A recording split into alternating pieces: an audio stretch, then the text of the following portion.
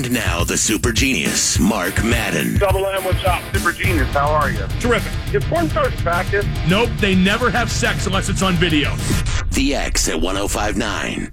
Filling in for Mark Madden, I'm Dan Kovacevic of DKPittsburghSports.com here on 105.9 The X. And I want to thank, first of all, everybody for participating in our really weird all-hockey show in late July. It somehow worked.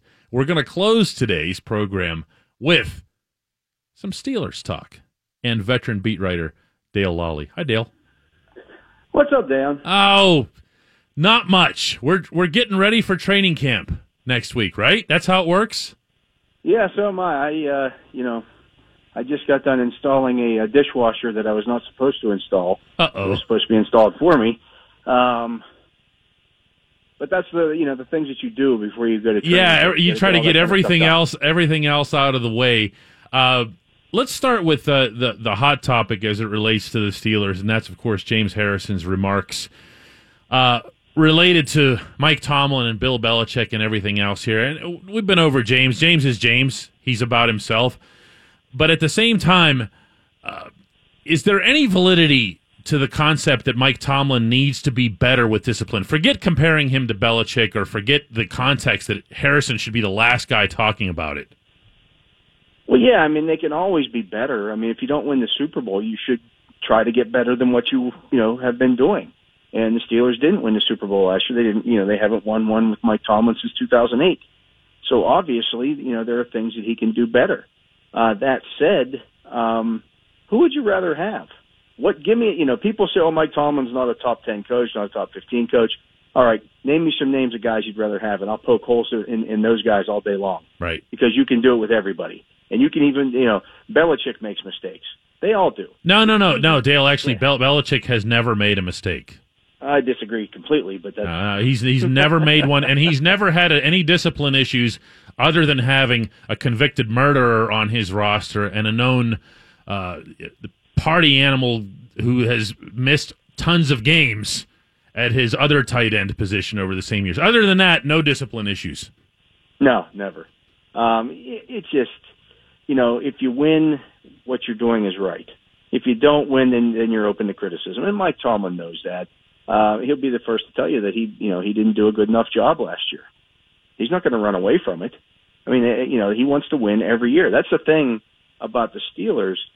Some teams say they want to win every year. The Steelers really believe every year that they have a shot to win the Super Bowl. And they act on it, too. I mean, look at what they did in the preseason with the Vance McDonald trades with Joe Hayden. I mean, that was a team that was, it's funny how the only people in town who rolled their eyes at the concept of the Steelers, quote-unquote, going for it were the Steelers themselves, right? Right, yeah. They try to win. They're going for it every year. They really are. I mean, there's not been. I mean, this is going to be year 26 for me, and I've seen them miss the playoffs just a handful of times. I've only seen 3 losing seasons. That's incredible. Think about that. Yeah.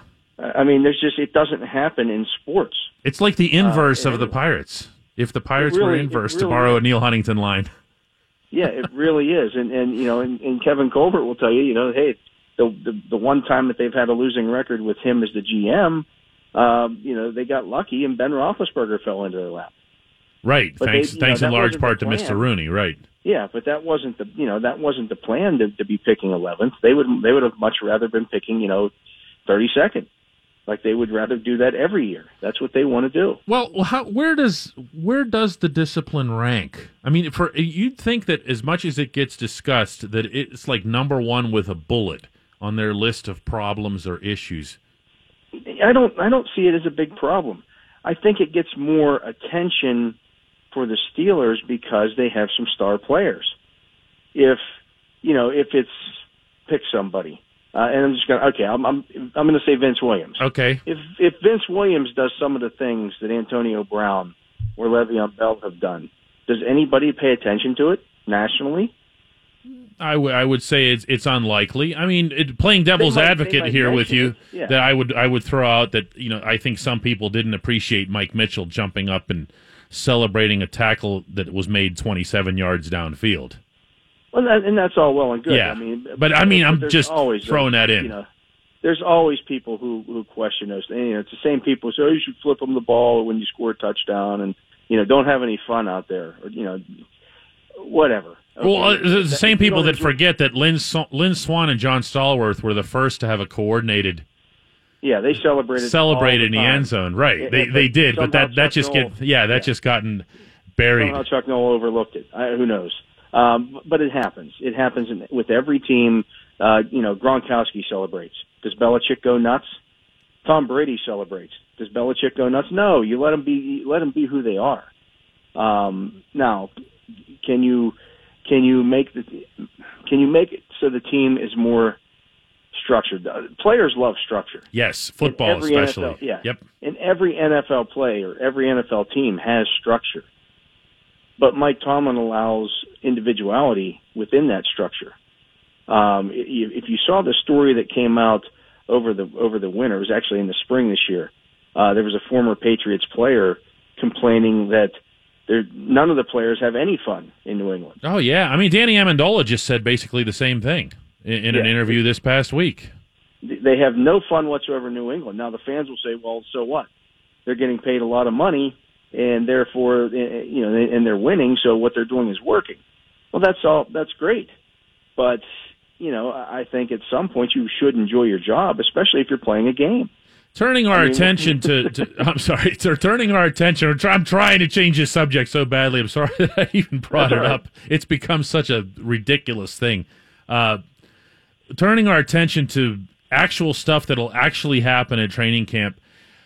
Where is the level of pressure on James Conner, or does it even exist going into this camp? I don't know that there's any real pressure.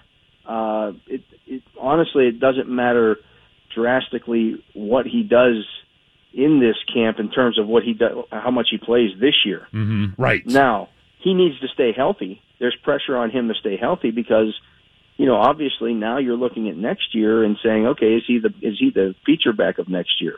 I don't think that he is, even if he does stay healthy, but he's rededicated himself to sculpting his body.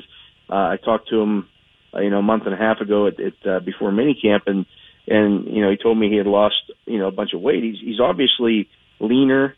He looks quicker, but we've seen other guys, remake their bodies, and sometimes it works and sometimes it doesn't. So it's always interesting when these guys try to tweak what they have. Sometimes it works, sometimes it doesn't. When Martavis Bryant came back from his suspension, everybody noted, oh boy, he looks really, he's really thick.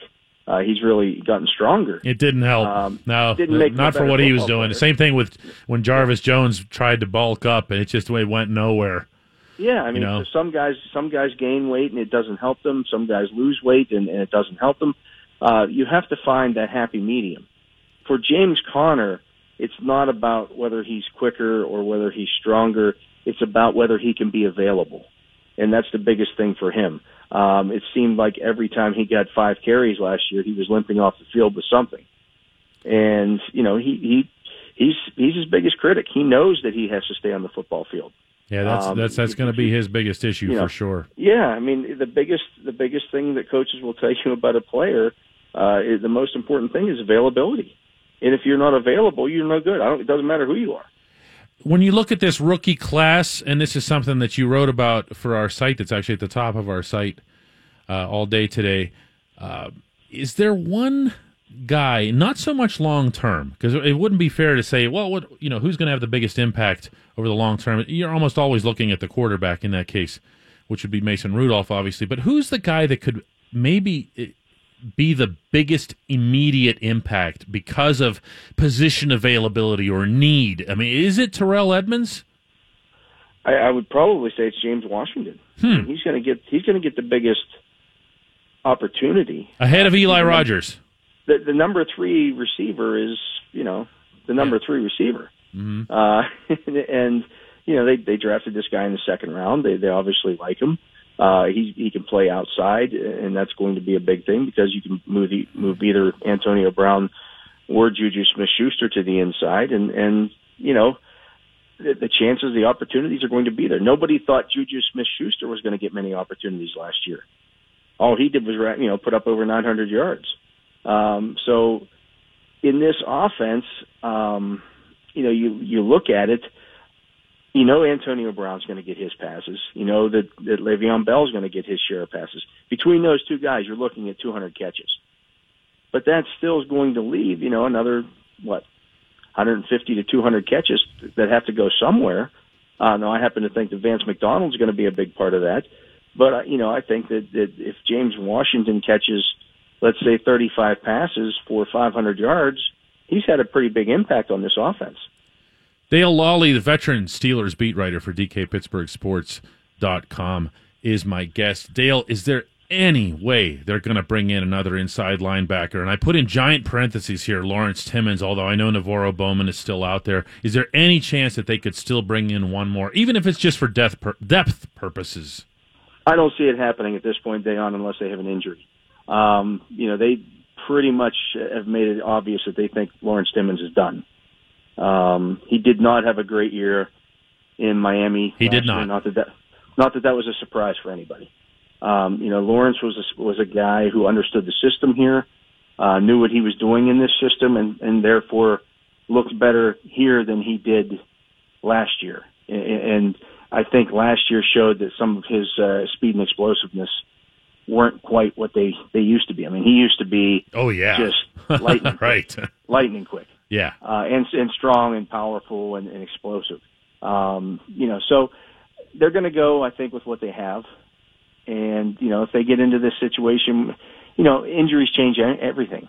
And the fact that, Navarro Bowman is still out there and nobody has signed him. Yeah, there's something going on there. Yeah, right. It tells me that either maybe he doesn't want to play football anymore. If you can remember, he forced his way out of San Francisco last season and went across the bay to Oakland and actually played pretty well for the Raiders, but he hasn't gotten any kind of interest in the offseason. Another guy that I like is Gerald Hodges, and he's another Penn State guy. But he's, again, kind of a John Bostic. He's not quite as good as I was John going to say, are you Yeah. upgrading, or are you even adding significant depth? And and that's the thing. John Bostic, I think, is going to surprise some people. See, that's actually you're stealing my next question here, because all through OTAs and minicamp, you and I saw that Tyler Matakevich was getting all the starting reps. Tyler, I spoke with him after one of those sessions, and he basically blurted out he's ready for this opportunity. He's not presuming it. Obviously, the kid is like unbelievably humble and modest.